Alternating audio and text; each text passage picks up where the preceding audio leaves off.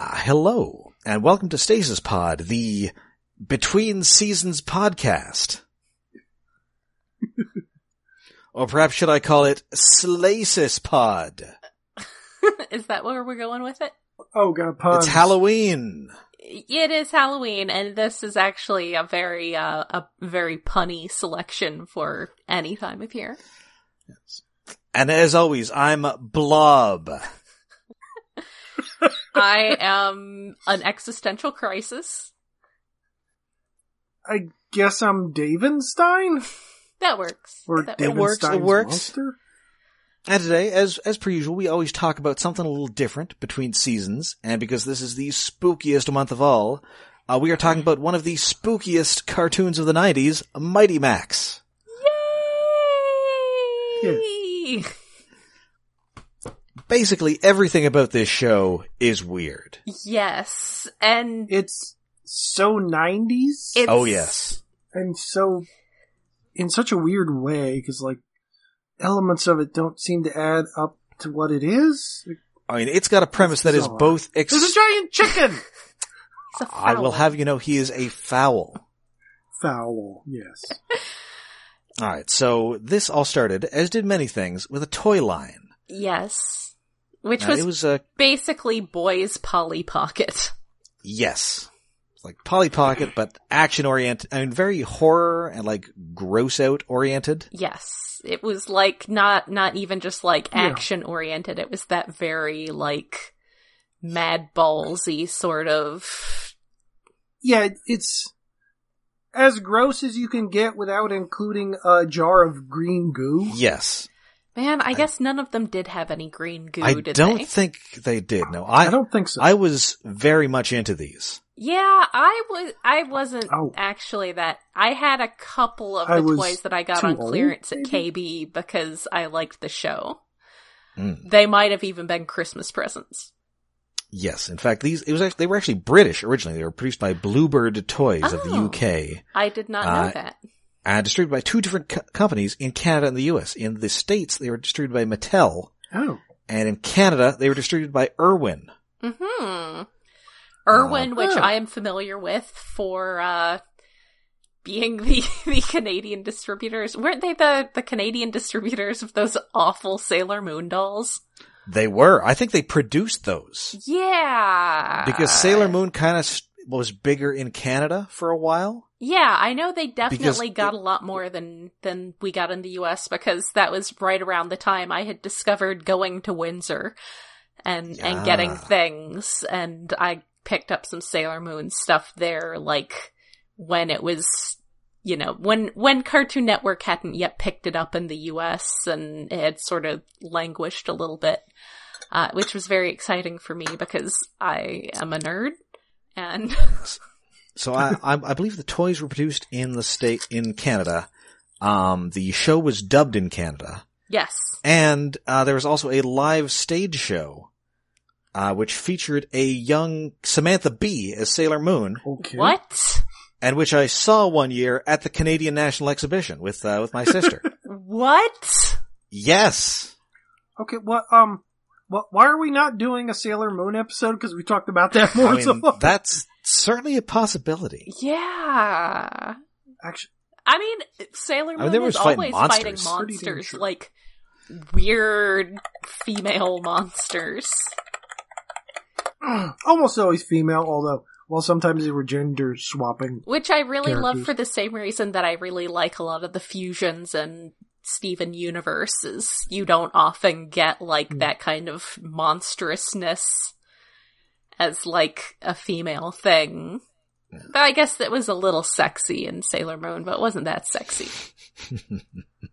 Kind of bit of a Go Nagai feel to it. Yeah, yeah, I would agree with that. Yeah, for the monsters, kinda. For the like sexy monster ladies. Yes, Anyway, speaking of things that are not sexy, Mighty Max. yes, So the gist of this toy line is that they were like monster heads or like a giant spider or like a severed hand, and you would open it up and there was like a little environment in there. There'd be like a couple of monsters, and there'd be the titular Mighty Max. yeah. And these Who were was- like little, like, God, probably 2 centimeter figures. Teensy. Yeah. Itty bitty, easy to lose thing. I mean, well, the nice thing about those is that, like, they closed up and you could, like, snap them shut and with everything inside, so you didn't lose anything. Yes.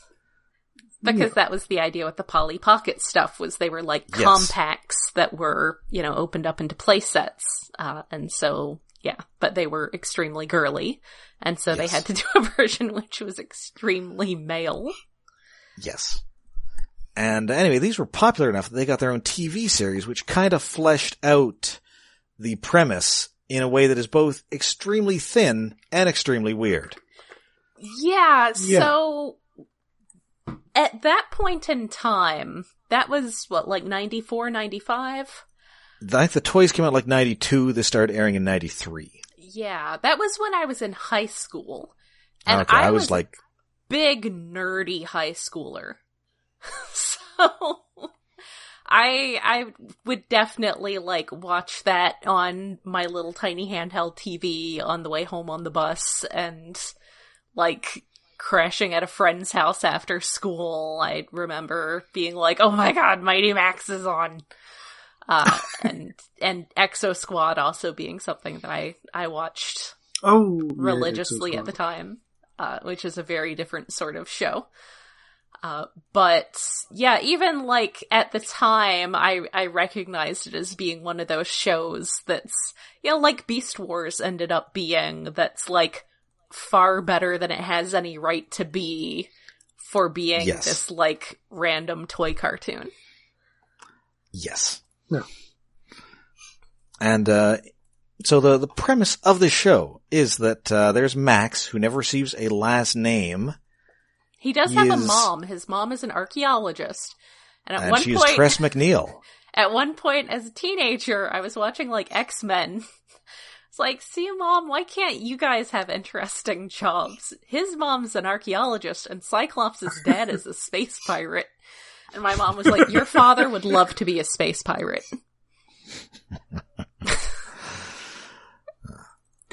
And so he mysteriously received a baseball hat with an M on it, which conveniently fits because his shirt also has an M on it. It matches. Because he's a big fan of Mario. Yeah. Or the number 1000. Yeah. It's red and white, too. Yeah.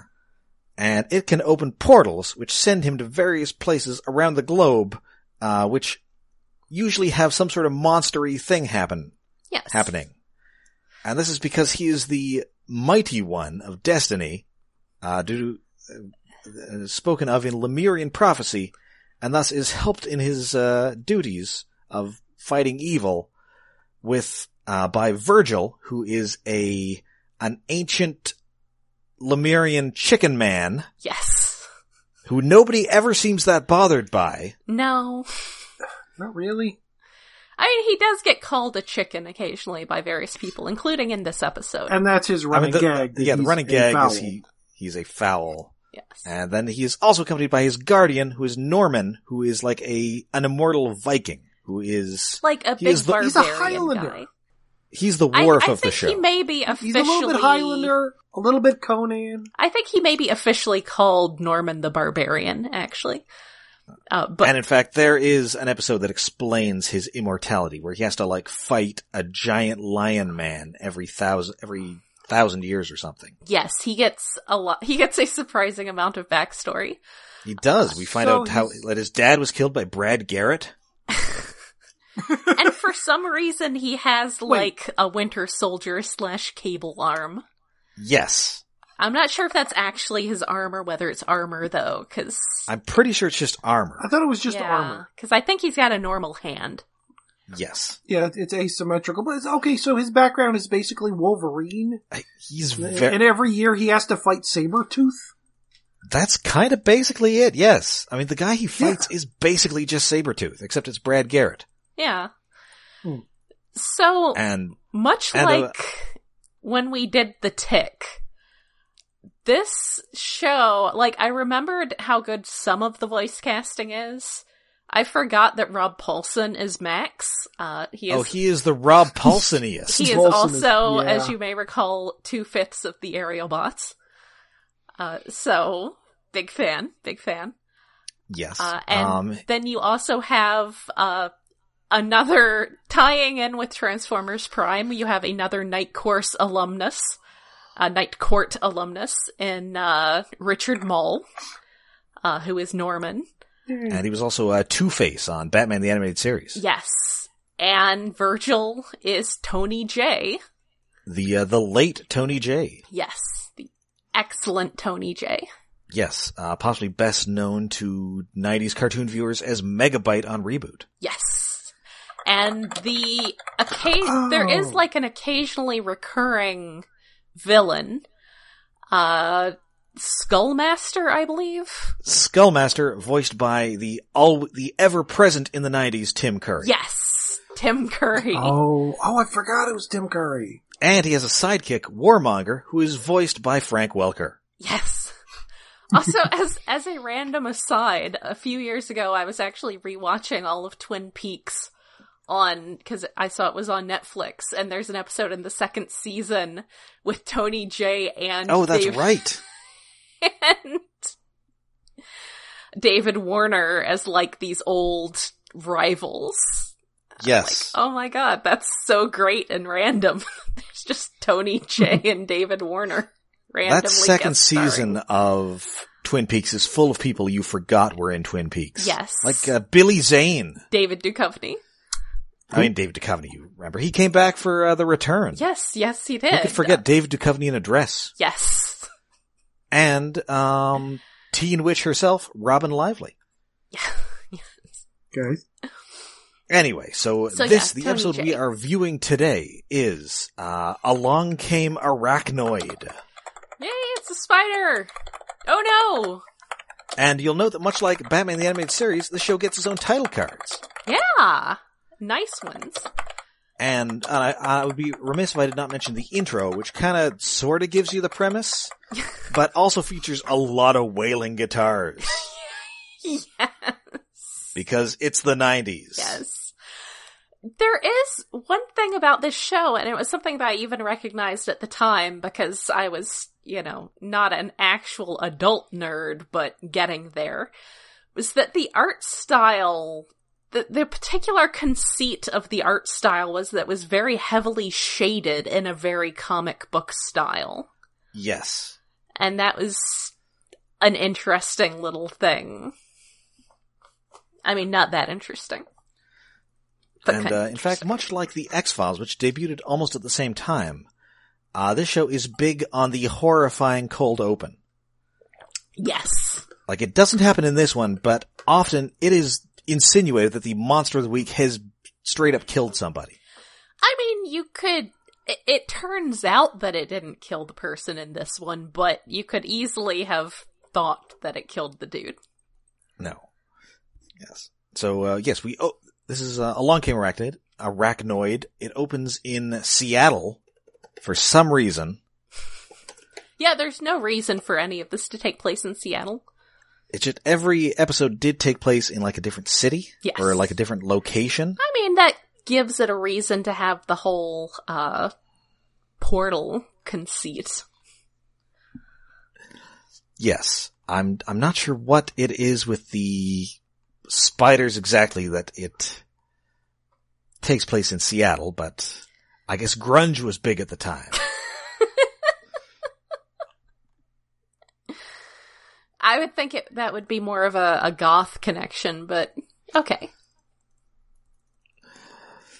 So there's a helicopter flying over the city, and it is almost immediately caught in a giant and distressingly goopy looking web. It does look really goopy. This webbing, like I'm used to your Spider-Man type webbing, which is kind of like gray and it's, it's like rope.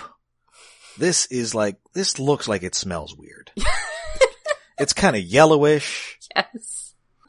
Do we still have David? That's a good question. I think we lost David. Nuts. Neat. Anyway, yeah, I wonder if he's had one of his recurring blackouts again. Like, not him personally having a blackout. I mean, like his power. Weather.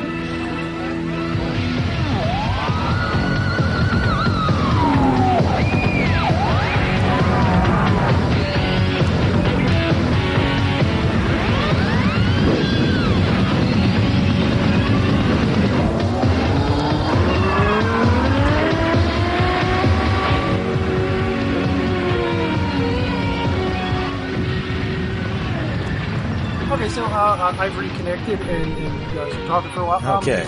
Let's start the episode. Yes, it is a giant spider invasion. Giant spider invasion. Giant spider invasion of savings here in Seattle.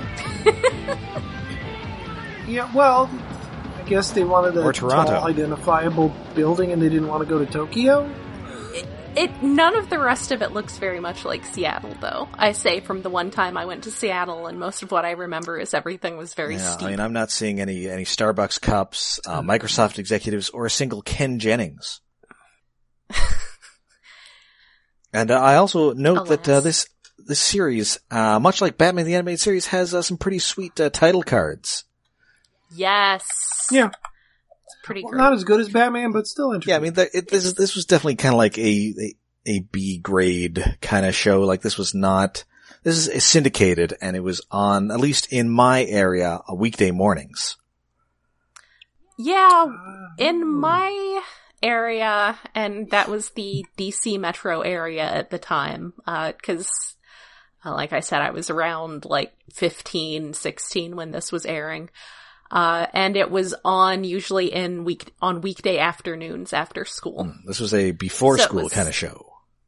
It was somewhere around the same scheduling proximity as Exo Squad and the Generation 2 Transformers recuts. Yes. So anyway, we open in Seattle over some Wailing guitars, and there's a helicopter that just straight up flies into a giant, gross-looking spider web. It's super gross. It's kind of yellowish. It looks unpleasant. Like, it's not... Yeah, well, this isn't like your nice, clean Spider-Man webbing. This is gross. This isn't like arachnid webbing. No. She's a lot tighter. This is going to stain your clothes. Yes. Or maybe the video has just deteriorated because the show is so old and it's not on DVD This yet, really should be on as far DVD. as we know. It really, yeah. I had this vague thought that maybe there were a couple episodes on DVD, but that honestly, like, I probably literally dreamed that. Entirely It's possible. probably just like a couple episodes were chucked on VHSs at the time, like happened with almost everything. Yes. So there... Yeah, the one that we watched, which was, I know David and I at least, got off YouTube, was definitely copied from someone's VHS tape. Yeah.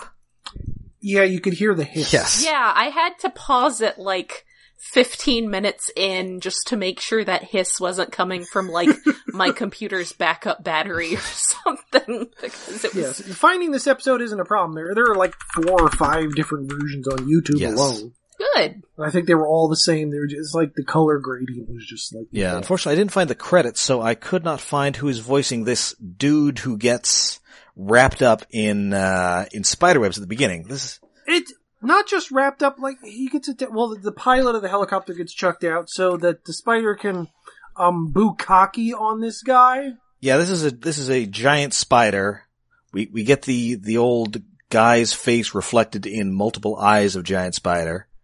Which is always nice. And, Okay, so according to Wikipedia, and I quote, select episodes of the show were released on VHS in NTSC and PAL formats. Despite its popularity, the series has never been available on DVD or any digital service. Which does seem weird, considering a lot of the crap that does get up on yes, TV. It's like GoBots. It seems like the Mighty Orbots. Well, Mighty Orbots deserves it. It seems like one of those things that probably there's like some sort of weird rights thing going on. Because it was British. Because again, that's part of the thing. Well, I don't think the animation, because it was definitely an American cast. Yeah, but there might be some sort of rights holder thing with the British. Yeah. Yeah, and it was syndicated, which suggests that there wasn't like a particular network, like, you know, the thing with the first Robots in Disguise, for instance, being that Saban was involved with it because it was on Fox, and, you know, being syndicated, there's nothing quite like that that's connected to it, but, and like Exo Squad, though Exo Squad did eventually get, like, at least the first season. I don't think it ever got the second season on DVD. Ooh. Which makes me sad because the second season was interesting. Yeah, second season was better, and then it ends on the worst cliffhanger ever. Well, we'll get to ending on cliffhangers in a little bit. Yeah, I don't know. I felt that it wrapped up pretty neatly, but oh my god. Yeah, so I suspect that it's probably some kind of rights weirdness that, whoever owns the rights to it just doesn't have any interest in doing anything with them. So anyway, this guy gets web bukkake'd here. It's unsettling. Yes. And then we cut, as per the show's usual formula, to the suburban home in an unidentified city of Max. Yes. And it's kind of like an Inspector Gadget thing where he always gets his, he always has to catch a portal, which is in a certain location. Yes. And this information is delivered to him in an idiosyncratic way, in this case, on a fish pizza. Yes. A Which pizza Virgil later says anchovies and sardines, clams, oysters, and anchovies. And he's still willing to eat this because it was free. Yes, because he doesn't want to eat it. He doesn't want to pay for it, but then he says it's free, and then he's like, "Okay, give it here." Yeah. Still but pizza. And it's the 90s. Yes, and Virgil later says that's because he wanted to read it before he ate it. Yes. That's why he didn't put pepperoni in it. Yep. So he has to go to the library, deal with a snooty librarian. Yes. As they are. And catches this portal, but not before toppling a bunch of bookshelves. Yes. As he's backing away from a tumbling shelf, the portal opens up behind him. And he ends up in some rando basement in Seattle. In a house that kind of just looks like the house he lived in? Yes. I think we might have reused a background. Yeah. Yeah, probably. So yeah, he and Virgil Virgil and Norman are hanging out in this basement. They note that they are dealing with the disappearance of scientist Dr. Stanley Kirby. Which they were going for the reference, but they seem to have forgotten that Jack Kirby didn't create Spider-Man. No, Yes. I mean, maybe they're just going with a general, influence. Yes, but it's specifically a spider guy. Yeah, so it should have been Stanley Ditko, but I guess that doesn't say. Kirby's more fun to say. Yeah. Yeah. And there was internet in the 90s, but I guess Wikipedia wasn't around for people to verify their Nope. facts. Yeah, and honestly, having been around in the 90s, it was, at that point, not something most people had in their homes. Yeah, it was wild before I got one. And it's here in this basement that we learn that not only is the scientist missing, but also Norman, big scary guy, is very afraid of spiders. Yes. He is very self-conscious about this. And indeed, later in the episode, we find out, I haven't seen this in 20 years. So I kind of assumed there was something where there was a traumatic spider incident in his past. No, he just doesn't like spiders. No, that never happened. He's just arachnophobic. Yeah. I mean, that's fair. They're creepy. It happens. They're super creepy. It gives Richard Mall a chance to not just be the cool, tough-sounding guy. He gets to eep and squeak. And usually his deal was he was kind of the Worf of the show. Yes. He would not necessarily do that much ass kicking. He would attempt to do so, get his ass kicked to prove how tough the bad guy was. Yes. It was that sort of thing where then things are serious. Because indeed, he just startled by the spider, he leaps right through the ceiling of this basement into some old people's living room. Which, that's construction problems right there. I mean, he may be immortal, but he's not super powered. I think he is, actually. He is? Yeah, I'm pretty sure he's super strong. Yeah, I think so. But, I mean, he takes a lot of punishment in this show. Yes. Yeah, well, that's immortal endurance. So yeah, he jumps through, they kind of, apologize to this somewhat miffed couple, and neither of them seem terribly bothered by this giant chicken man. And anyway, it turns out that they are looking for, industrialist Otis Face, which sounds like it should be a reference to something, but I don't know what. Yeah, It really just ends up being a pun factory. Yes, because they have to go save Face. Yeah, Yes. the face pun is used a couple times. And it turns out Otis Face is that guy who was webbed up.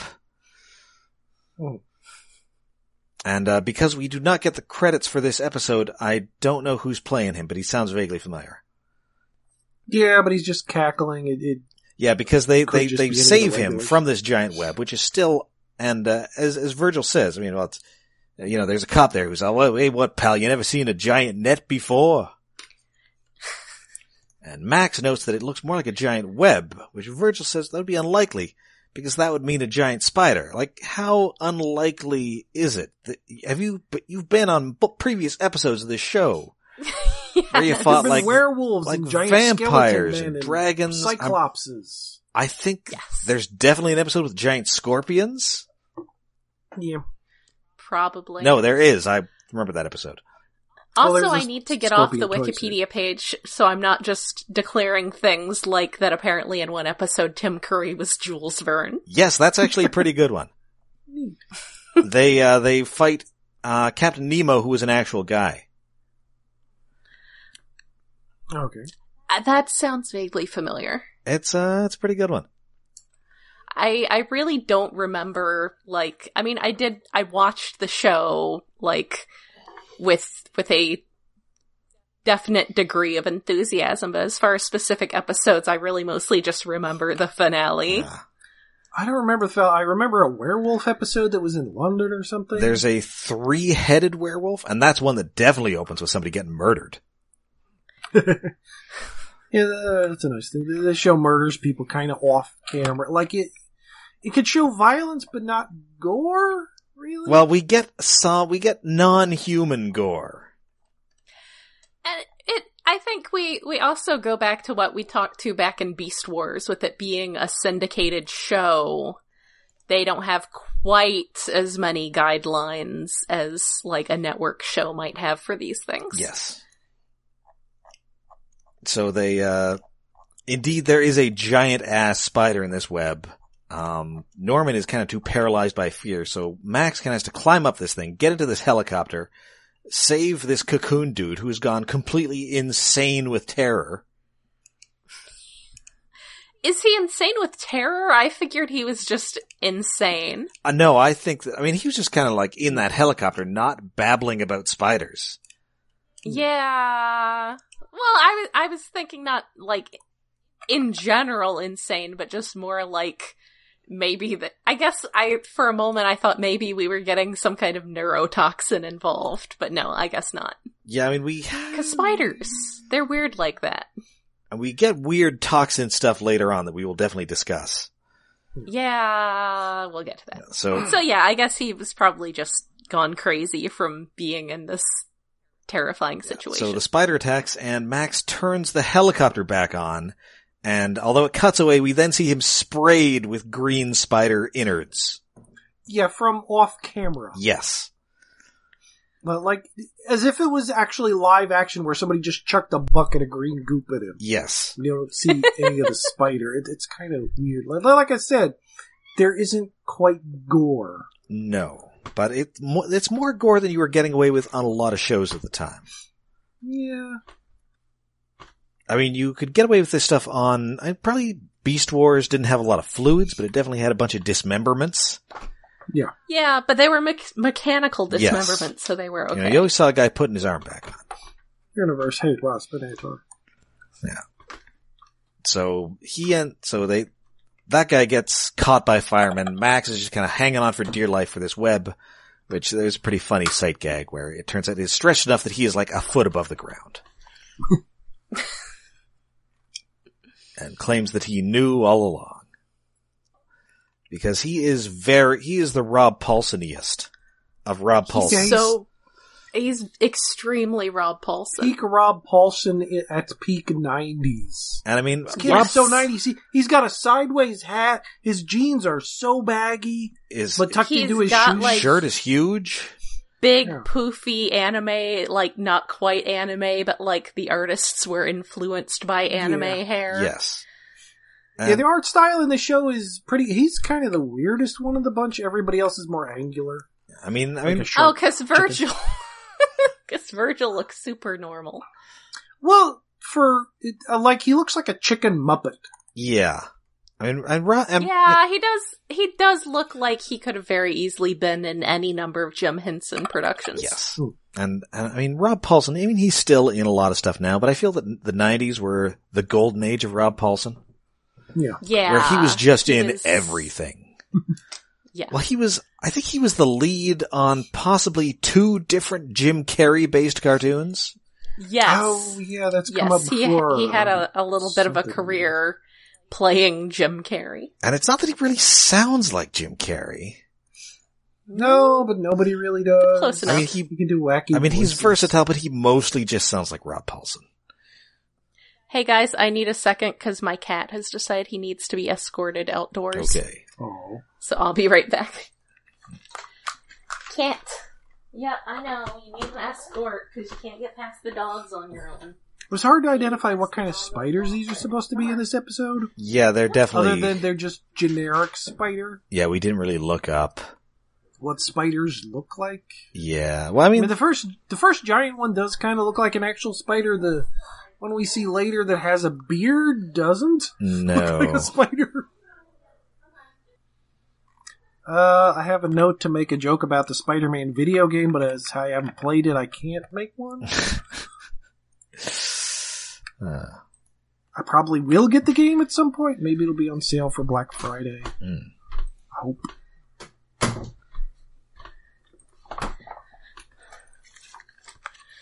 Alright, he has been escorted past the doggy gauntlet. Okay. Oh. So anyway, this guy is just everybody's safe, but this guy is not much help because he says that Kirby is, where does he say he is? He's, in the parlor? Oh, in the parlor, yes. To which Max says Spider, the Fly, yeah. To which this guy says this guy's definitely off his tuffet. Yes. There's a lot of wordplay. I wouldn't necessarily call it a witty script, but it made me laugh a couple of times. Yeah. Yeah, they're mostly just basic level puns, but it works. So anyway, from this, Virgil surmises that he must be being held captive in some property owned by Otis Face. And so apparently they go all over Seattle and eventually find this grungy-ass abandoned building, which is the last one on the list. Yes. And indeed, it turns out this is the residence of Dr. Kirby, and who is voiced by Renee Auberjonois, probably best known as Odo. Yes. Which I didn't even notice. He was in a Star Trek. And I think somebody must have told him that this episode was actually set in New Orleans. I don't know. It seems more just like, I'm gonna do an accent. It's definitely an accent. That's fair. It's kind of halfway between Southern and French, so I'm thinking Cajun. Yes. Yeah, there's definitely a little bit of Southern to it. It's weird. It's a weird accent. Is there an episode of Deep Space Nine where Odo has to impersonate Gambit for some reason? I hope not. But also, I hope so. Why, Mr. Quark, I do declare that you ought to charge this gold-pressed latinum. The thieves and the assassins. Although this might actually be like pre-Deep Space Nine. Yeah, I think... What the hell was he doing before then? It's close. He's been in stuff forever. Yeah. In fact, he was on Challenge of the GoBots. Oh, weird. I guess I remember him vaguely from some. I love randomly bringing up Challenge of the GoBots. Yeah, actually, he did a ton of animation stuff. Yeah. In the 90s. In fact, he was the titular Zyber 9 on Zyber 9. Oh boy. Oh. Weird. And indeed, he was on The Mummy cartoon that we've discussed a couple of times. Oh, that we're never going to watch. Yeah, a litany it shouldn't exist. Litany of 90s cartoons on here. Captain Simeon and the Space Monkeys. Oh Oh, who was he? Was he Rhesus? It says no, he was, that was, I'm pretty sure Rhesus was Malcolm McDowell. Oh, right. It says he was the gardener. Fuck if I remember, so he was a one episode villain. He was on that Savage Dragon cartoon. Oh, jeez, I'd forgotten that existed. That was Jim Cummings, I think, playing the lead. Really? Yes? I'm reasonably sure. Interesting. Yeah, Jim Cummings. Nice. And that also had Tony Jay in it. And Rob Yay. Paulson. Well, yeah, there was a large cast of superhero weirdos in that show. Wow. But apparently also included such luminaries as Dave Coulier, Paul Williams, and Michael Dorn. Ooh. Speaking of Star Trek. Oh, Anyway, Speaking of Worf. Anyway, back to this show. Yeah, so he is heavily in shadow because, surprise, he is the titular arachnoid. Well, will be. Right now he's just sort of a brown recluse. Well, recluse. Yeah, he's got a bunch of extra arms and a bunch of extra eyes, which are extremely gross because he also has extra eyebrows. Yeah, Well, it's a little bit. Eyebrows It's a little to bit shield Beast your Machine's eyes. Black Arachnia. Yeah. His extra spider arms are more Dr. Octopus because they don't seem to obey, like, limb things. They're sort of tentacly. Yeah, they're just kind of on his back. They're just Ish. wibbling about and badly animated. Yeah, because, so it turns out that, Otis Face, like, he was trying to harness the, curative powers of spider venom. Sure. Well, that's what Kirby was trying to do. Yes. But, like, Face did something, put neurotoxin in it or something. Yeah, he's that trying to make messed this it up. into a chemical weapon. Delicious neurotoxin. And Kirby drank it because reasons. And- Whatever, That's what you injected do. himself or something. And I don't know, maybe it's not a good idea for chemical weapons to turn people into giant spider monsters? Well, I mean, Then they're I just gonna guess bite it depends you. on what you want. if you But just you're want trying to chaos, it works. Like, I mean, that's all well and good until, you have to deal with the people who you were fighting who are now a bunch of, like, poisonous spider people. Well, if they have the lifespan of spiders, that works. Just leave them alone for a while. It's Spider Island all over again. Yeah, this episode is very Spider-Man without being Spider-Man. And it predates by a year or so the 90s Spider-Man cartoon. Oh, it Mhm. does. Yes. Really? So they hadn't seen the episode where Spider-Man grows extra limbs and turns into a giant fuzzy Spider-Man. No, I mean, they Spider-Man. might have read, like, the comic where that happens in, like, the 70s. Oh, that was way back in the 70s? Jeez, Well, I figured that was like late 80s. Well, I mean, he doesn't actually turn into a giant Spider-Man, he just stops at the extra arms. What? I thought he got fuzzy too. No, Or maybe that happens in the that has happened on 2000s. other occasions. But the growing extra arms thing is from, like, Amazing Spider-Man 100. From, like, the Oh. early 70s. Ah. And then he fights Morbius for the first time. Oh, speaking of Morbius. Oh, don't talk to me about Jared Leto. No. Think happy thoughts. Think Mysterio. Oh, that is a sweet looking Mysterio costume.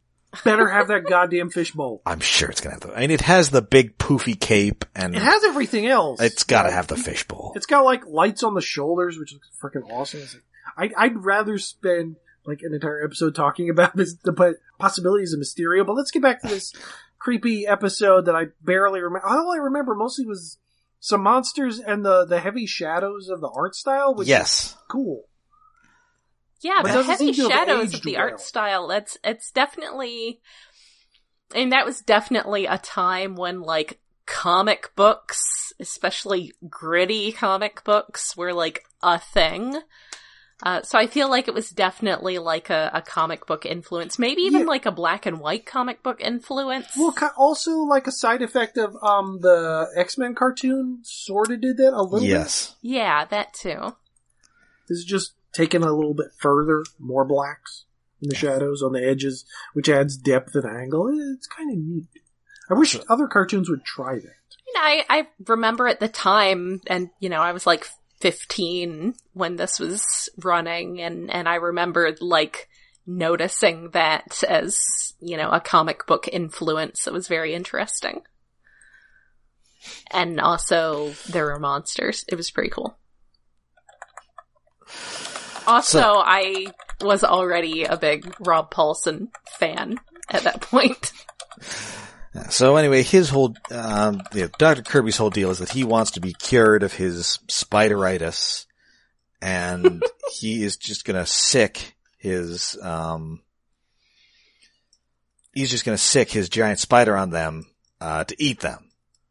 And we're never entirely sure why he has a giant spider. It's just why his he has buddy. two, because this is the second one. Yes, because he unleashes a second giant spider. A bigger one. With a beard. It's his buddy. Why does it have a beard? This was definitely we don't want to look too close up at pictures of spiders because they're creepy. Like the first one, I think the first spider actually had 8 eyes. This one only has 6 eyes and has a weird beard. And I think not all spiders have 8 eyes. Really? I think some just have 6. Okay, maybe it's a thing, but at least the important thing is they didn't give them compound eyes. You see that way too much. Yeah, that is good. That they at least got that right. So they have a big chase. Norman is terrified. And also, at some point, Dr. Kirby calls Max Mighty Max. Which, yeah, but even he though didn't he didn't introduce seem himself, so what the fuck? And I don't think they even call him Mighty Max on the show. I don't think he's like a known thing because he just has like a normal life when he's not doing this. Yeah, he's just this kid who happens to have all this secret stuff going on. Yes, I mean, that's at various points. I think his mother finds out, a couple of his friends find out. His mother, who is Tress MacNeille. His mother is definitely Tress MacNeille. Very Tress MacNeille. Tress MacNeille. And occasionally figures into episodes with the archaeology thing. Yeah. Which I like. There's definitely an episode where they're abducted by, like, Gorilla Grodd. You don't say. Like, it's not named as Gorilla Grodd, but it's like an ancient city of gorillas. Well, of course. You gotta have an ancient city of gorillas. You can't just not have an ancient city of gorillas. As you may have noted, the villains for the series were quite eclectic. Yes. It's a very, that was something that I liked about it when it was airing, was that it was just all this random monstery stuff. Yes. Again, sort of X-Files-ish. Yes. We have a toy with this monster face on it, make an episode about it. Yep. Yes. We're doing a werewolf toy, make a werewolf episode.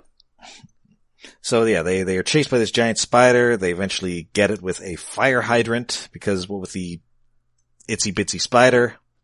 Yeah. And this is going to cost them a lot of money. I don't know about Seattle, but in New York City, there's a fine of $1,000 or up to 30 days in jail for opening a hydrant. I mean, what are they going to do? Find that?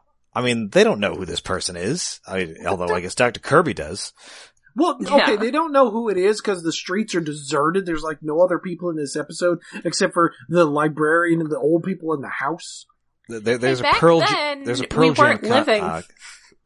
there's a Pearl Jam concert. Everybody said that. Back then, we weren't living in a constant surveillance state. Also that. Yeah. You know, nobody's uploading giant spider videos to YouTube. No. So they eventually lead it to the docks where they knock it into the water. Because there are docks, because it's Seattle. I mean, it's on the ocean, sure. Yeah. Well, that's what I mean, yeah. It's a very flat Seattle compared to the one time I went to Seattle. And just like how they knock it in the water is like Max takes Norman's big sword he always carries on his back and doesn't actually ever make anybody bleed with it because children's show. But he takes the sword and pries like a porthole off a boat and throws the porthole at the web the spider's hanging from. Like, you have the sword, the sharp thing. Why are you using a window glass? What the fuck? Oh, because it's hard to throw the sword, and, you know, he's gonna want that sword back. Like, they're at a dock. There's gonna be a rope with a crane somewhere. You could have swung and cut the thing. It would have been more efficient. Swashbuckling, but no, you had to pry a thing out to throw the thing that isn't even sharp at the what? Oh, and this is where, like, they only have one song in this show. It's a really good song. It's the theme song. It's nothing but wailing Beast Wars style guitars and drums, but they overuse it for any action scene. Yeah, action is about to happen. This music just fires up. Yes. It's one of my favorite things that I guess cartoons kind of picked up from anime around that time. Because it was definitely a point where, like, anime hadn't really become, like, caught on in America yet so much, but, I mean, there were a few things. But it was definitely starting to influence the actual creators. Because, man, Mighty Max has some anime hair. Yeah. Yes. Anime was infecting creators, and at least comic book artists, for decades. Well, yeah. Like the Nagai, my favorite Star Wars extended universe race. Like that one issue universe. Of Firestorm, where they completely just rip off the Guyver. Oh, yes, for the Zuggernaut. Yeah. Go back to our old webpage, which we haven't updated in forever. So anyway, they regroup, I guess it's the next day, because they read in the paper that both a DNA research lab and a chemical plant were robbed. And, Virgil's like, well, we can't look at every crime in the city. And, Max then points out that, well, they were both robbed by a spider guy. Yeah. I mean, it's kind of got a common thread there. Oh.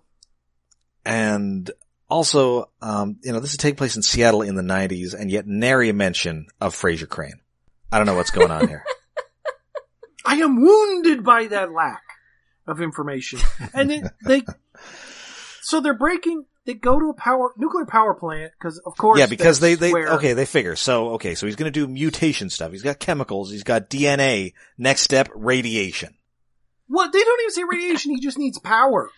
They're not talking about the nuclear component. But, and then I have questions about the security and safety at this nuclear power plant. There is none. That a child, a chicken, and a Conan cosplayer can just waltz into. Admittedly, a guy with a giant spider probably killed them first, but should have been something. Yeah. They need to find the nuclear vessels. Maybe all the guards are like in web sacks or something? Oh, that's a happy thought. They're webbed up for what happens later in the episode. Oh yeah, I forgot about that. Yikes. Yeah, there's a lot of problems with the end of this episode. I have issues. Yes. So yeah, they get there, they find Dr. Kirby, and he insists that he's no longer Dr. Kirby, and he is now Arachnoid. Dun dun! He's gone full Brundlefly. See, the monster was not Arachnoid, the doctor was Arachnoid. And yeah, he's got like a monster mouth now with like sharp teeth. I mean, it is kind of impressive that every time he shows up, he's got a new character model to some degree. Yeah, and Rene Auberjonois now sounds like he has a mouthful of spit. Yes. Yeah, well, he's good. Like I said, he's gone Brundlefly. Like he's missing some teeth, and a few others have grown longer because spiders have long teeth. What? They're like, the mandibles-ish. Or the pedipalps. But they should pedipalps. Like his mustache should have turned into little pedipalps. Ew, that is too gross. Yeah. So, and yeah, he's now determined that he is the next stage of human evolution, and he's going to use the radiation and the DNA and the chemicals to, next step unknown, third step profit. Those are the three basic elements of mad science. And he's going to do this and mutate DNA, humanity. Radiation, and chemicals. So humanity will now all be spider people, and they will worship him as their god. It seems dubious at best. Yeah, you skipped a couple of steps. Yeah. And but hey, he needs one final ingredient, and that is human cerebrospinal fluid. Sure. Okay. Where's he gonna get some of that? Well, he doesn't need chicken cerebrospinal fluid, so Virgil is fine. But, and presumably Max's is fresher. Yeah. So he's gonna get it from him. And indeed, we see like a big, scary looking needle pop out. Yeah, and he's like in one of those like super cocoony sleeping bag. Yeah, it things. looks like Jason Voorhees is about to bang him against a tree. Yes. And so Norman is paralyzed by fear, but finally, inspired by Max's courage, pops himself out of this cocoon and just starts kicking ass. By walking under the giant spider, stabbing upwards, killing the spider presumably, but we don't see the impact of sword on anything. They just stab motion, spider And there's a falls over. sound effect. This kills There's a sound the effect, spider. but there's lack of green goo pouring down on him, Yeah, that's true. as you would get in a giant spider invasion. I figured there was definitely stuff that got cut here. Kind of, yeah, it does feel like that. Like, not necessarily animated, but definitely in the script, there's Yeah. like, Oh, you know, yeah. we had an ongoing discussion with, like standards and practices people over what you can put in this episode. Standard warming on the probulator. You get one scene with massive amounts of green goo from the spider. You get the sword sound effect. You don't see the sword go into the spider. You don't see a wound on the spider.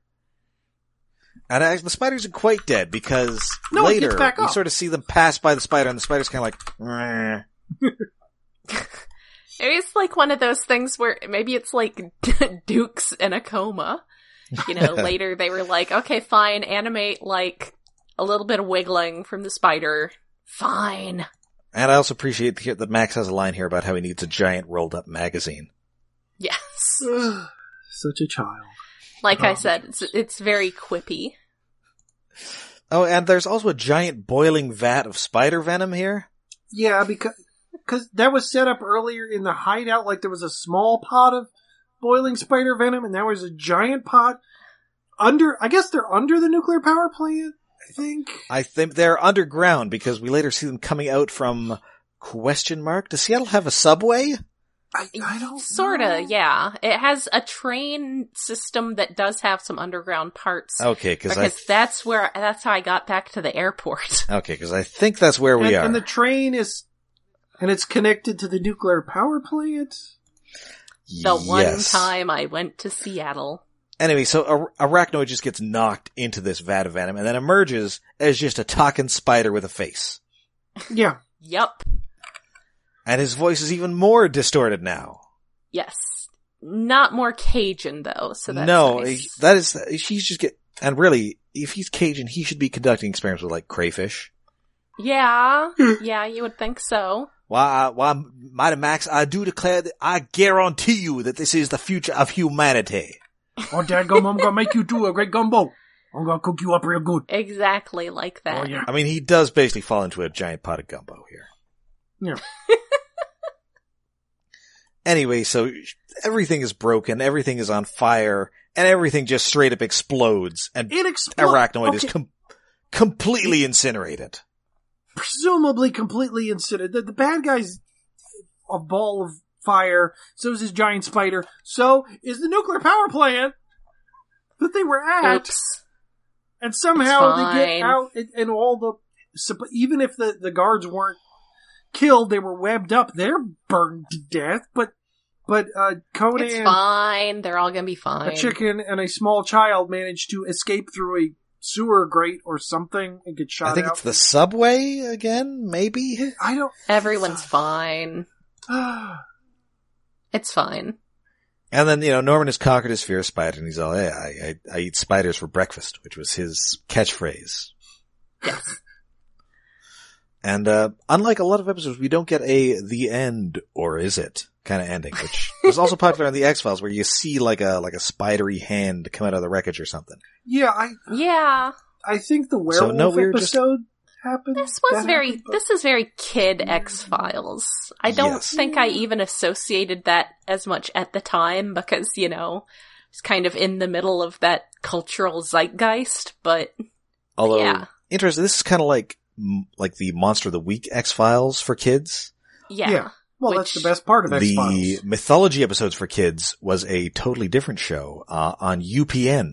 BAD, Bureau of Alien Detectors. Yeah, I don't remember watching more than like 2 or 3 episodes of that one. I watched a bunch of episodes. Mighty Max, I think I watched everything. It was at least fun. But, like, its theme music is straight up an X-Files ripoff. It's amazing. Oh, right. And that's all on YouTube. We could do that one of these days. Ooh. No, we don't. It's got Peter Spellos on it. I like Peter Spellos. Yeah, that's another excuse to talk about the Guyver. Yeah. You know I'm going to give you an excuse to talk about the Guyver.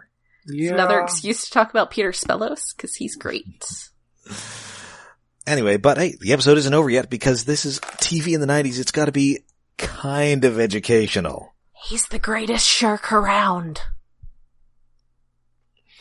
So yeah, it's our last 30 seconds. Max is just talking to us about spider facts. Yes, exciting spider facts sitting in what is presumably his mom's office. Yes, I kind of like that these were always in like continuity.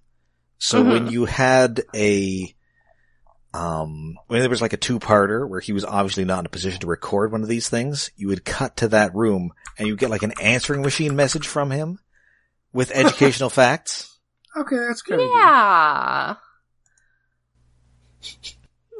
It was always a bit that I kind of enjoyed for its shameless, we've got to put in something here so this isn't a 20-minute toy commercial. Yes. And so yeah, that is Mighty Max. I really loved this as a kid. I now see that it was kind of dumb.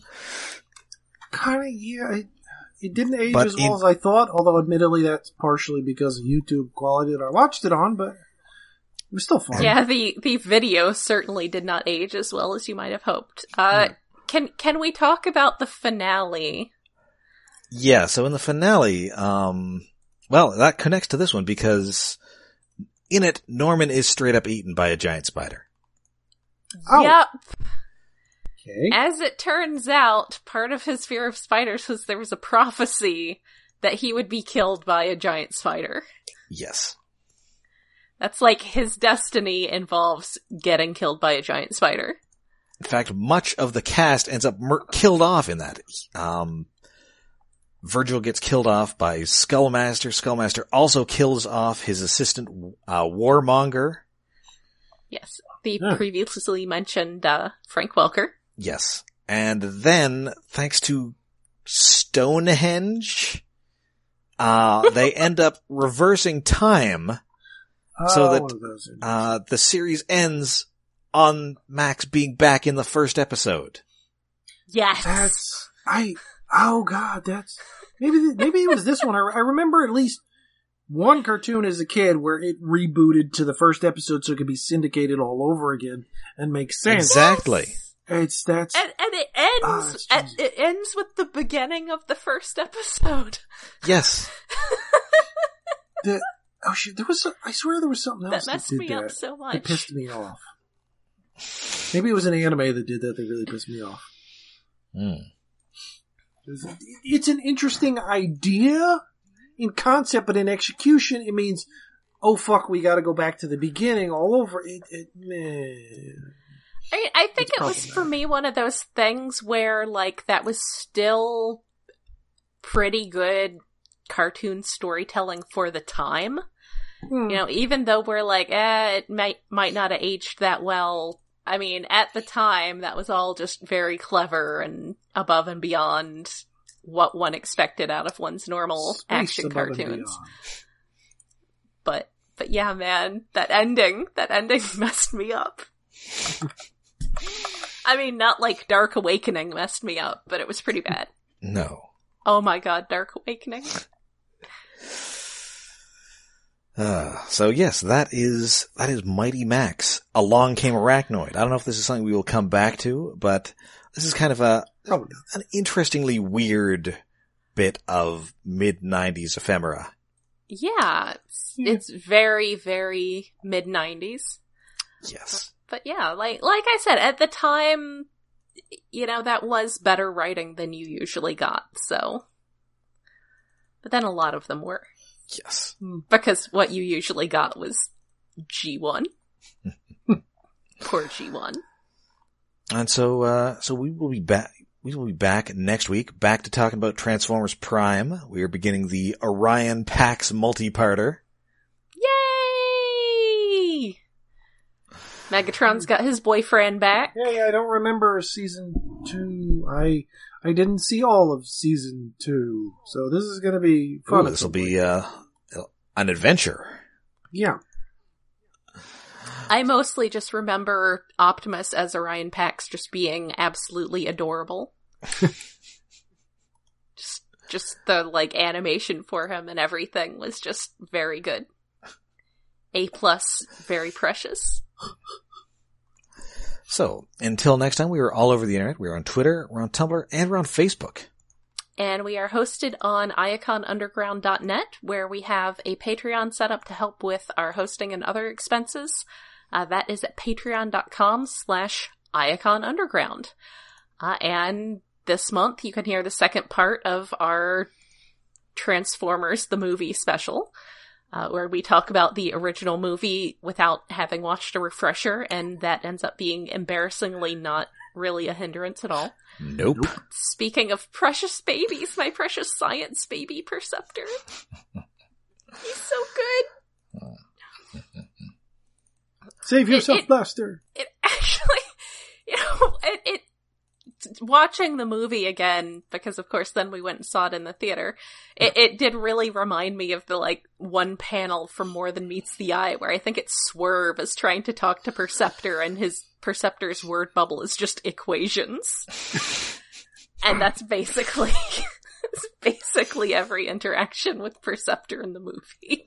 And yes, the save yourself Blaster is much funnier when you realize I'd forgotten how hilariously bigger he is than everybody he's fighting is. Yes, yeah, he's got a little saying that as, like, clinging to his back. Rumble is on his back, or yeah, like Frenzy a toddler is on his just back. hanging from him. It's ridiculous. Yes, it's just me with two toddlers hanging from me, just saying, "Save yourself, run, leave me to them."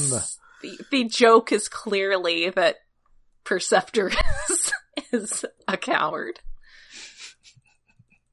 Poor science nerd. Wow. So He can't help it, he just wants to do science, and possibly be Will Wheaton in the future. Which I still say is pretty decent casting. So until next time, I'm Rob. I'm Jen. And I'm David. Chains rattling, thunder. Ooh, Whatever happened to my Transylvania twist?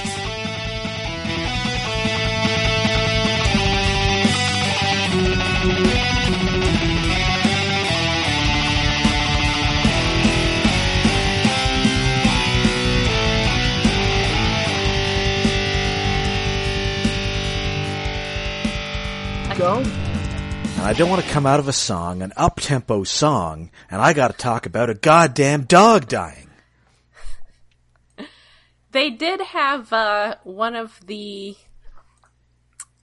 MSTF things, did have, like, clips of Cliff Jumper from G1 set to that.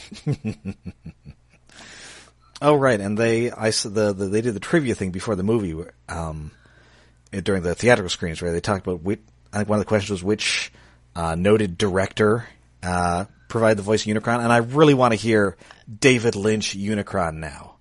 Yes. Oh yes, so did I. I saw that. Now, gosh darn it, Galvatron, you gotta get me that darn Matrix of leadership.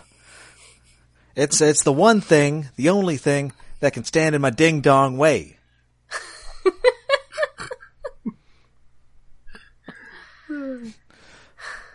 I forget what some of the other ones Cooper, are. It was nice to see the trailer for Bumblebee. Cooper, you gotta get me that Matrix of leadership. Alright, anyway. Hello, and welcome to Stasis Pod, the